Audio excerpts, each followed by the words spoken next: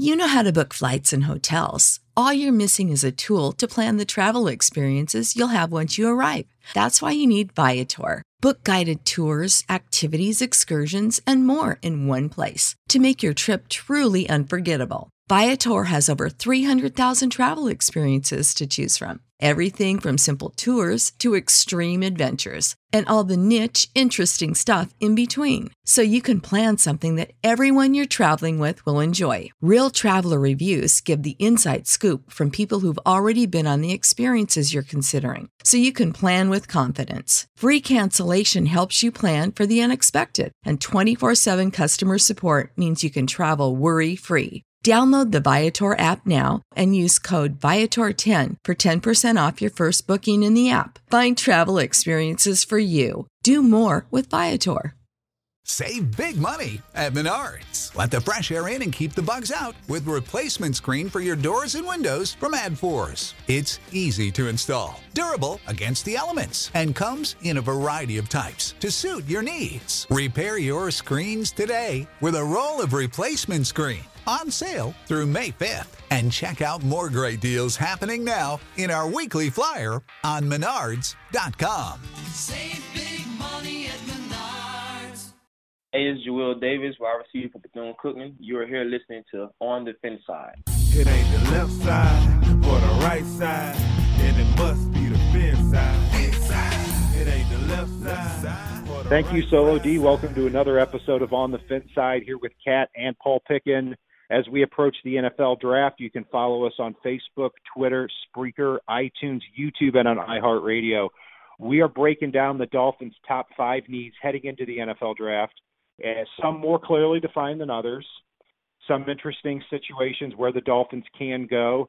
They do have 5 picks in the first 4 rounds, a first-rounder, a second-rounder, a third-rounder, and 2 fourth-rounders, as well as a 6th and 2 sevenths. They'll be without a 5th-round pick as a result of them trading for Stephon Anthony last year. Paul, let's get right into it. Your number 5 need as the NFL draft approaches. For me, the 5th need, even though it's an important one, I know Miami's got Frank Gore as a backup running back, but I still think they need to add some young depth there. So for me, the running back position is still a need for this team. So it'd be my fifth need for the Dolphins heading into the draft. Mine would be running back. I see up to 12 running backs in this draft that I would take in the first 4 rounds. And really, when you look at it, Kenyon Drake needs a running partner for the future. I mean, Drake is somebody who didn't touch the ball a lot at Alabama, and other than the second half of his second year here, hasn't touched the ball a lot in the NFL either. So if you start having Kenyon Drake and expect him to be a 350 to 400 touch guy, it's just not going to happen. I mean, Frank Gore, I hope he assumes that role of just leader / coach / trying to get to 4th all time in rushing yards, but not necessarily somebody who is going to be a long-term running mate there with Kenyon Drake. My 4th need is probably lower on the totem pole than Paul's. It's going to be tight end. You know, and when you look at the depth chart, it's probably the top need for the Dolphins if you look at just pure talent position by position. 2 reasons that it is lower for me is, first of all, the Dolphins have a lot invested in their top 4 receivers, Parker Stills, Amendola, and Albert Wilson. Secondly, if the Dolphins are reverting a little bit more to a Mike Martz style of offense, that tight end might just be a blocker in this offense. And maybe you don't necessarily have to take one in the first couple of rounds, even though the value may dictate that they will. Paul, what would be your 4th need? For me, the 4th need here, and this probably won't be super popular, but I'm going to say it's the safety position. I do think Rashad Jones needs a better running mate. I think TJ McDonald is better in that rover-type role where he's kind of up in the box a little bit with a little less responsibility, kind of a hybrid between linebacker and safety. And I know the depth behind them is just garbage at this point. But having McDonald and Rashad Jones on the field is a decent pairing out there. So I can't put it as one of the top 3 needs given some of the other needs that this team has. So for me, the safety position is the number 4 need for this team. My number 3 need for the Dolphins is going to be quarterback. You know, when I look at the position here, Ryan Tannehill's, if he can come back and play at the level that he was playing when he tore his ACL. In his last 8 games, he had a quarterback rating of over 100 on a team that was 7-1 in his last 8 games. I hope he comes back and resumes that. But he's going to be 21 months removed from playing the quarterback position when he starts. Luckily, the Dolphins approaching OTAs, he should be a full go for that. And they've made a little bit of a long-term commitment with him.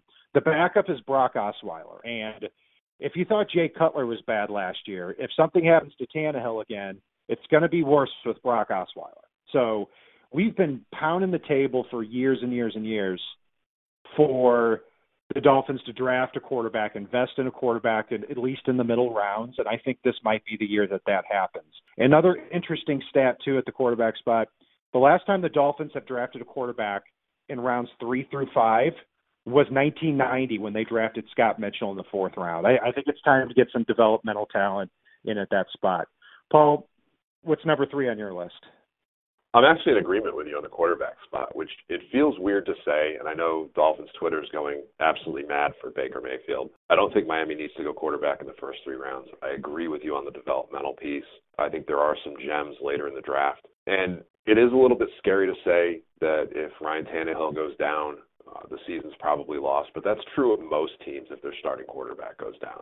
I kind of like David Fales a little more than I like Brock Osweiler, but again, it's a scenario that if Tannehill goes down, Miami's just pretty bare. Their best bet is either the failed Brock Osweiler or raw talent David Fales. So they do need to look in a later round here or a middle round to grab a guy to come in and develop behind Tannehill. But it can't be the highest need because the hope is if whoever they get doesn't see the field because Tannehill's healthy all year. Some names to keep an eye on in the middle rounds, Luke Falk out of Washington State, who I actually really like. Dolphins took him actually in round 3. I wouldn't hate it. Mason Rudolph probably doesn't fall down to that 3rd-round pick. Kyle Laletta from Richmond and Mike White from Western Kentucky. Just a few names to keep your eye on. Paul, how about number 2 on your list? Number 2 for me is going to be the linebacker spot. They do need a linebacker, but they've got some young guys that are pretty talented. Kiko Alonso looks absolutely terrible, but they are getting Rake McMillan back this year. Stephone Anthony showed a little bit of promise last year. They've got some decent talent there. They do have to take a linebacker at some point in this draft. But I'd also say the fact that they can take a safety and what we talked about earlier with T.J. McDonald playing a hybrid role, and the fact that most teams these days spend so much time in the nickel lowers this need for me, even though when we get to our first round targets, I know I'm going to have a few linebackers in there, as are you, as is any Dolphins fan that knows what they're talking about. But for me, it's the number 2 need just because there are other ways to fix that position.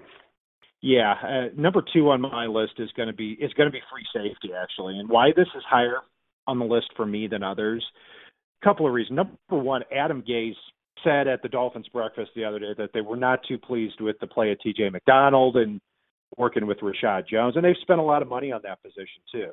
And they also lost Michael Thomas, who not only was by far your top backup, but also one of your top special teams performers too. Walt Aikens has shown that he's not even playable on the field. Hopefully Maurice Smith, who showed some things last year before he unfortunately got hurt, steps up a little bit as well. But the Dolphins really do have a unique opportunity here to take advantage of a very deep free safety class, both in the first round as well as we get a little bit later in the draft with players like Quinn Balding and Armani Watts. It allows them to use T.J. McDonald a little bit more creatively. The Dolphins have to get better this year with their speed in the middle of the defense. And if you don't take care of the linebacker spot and you have T.J. McDonald out there at free safety again, I don't think you're taking care of that need and that speed in the middle of the defense.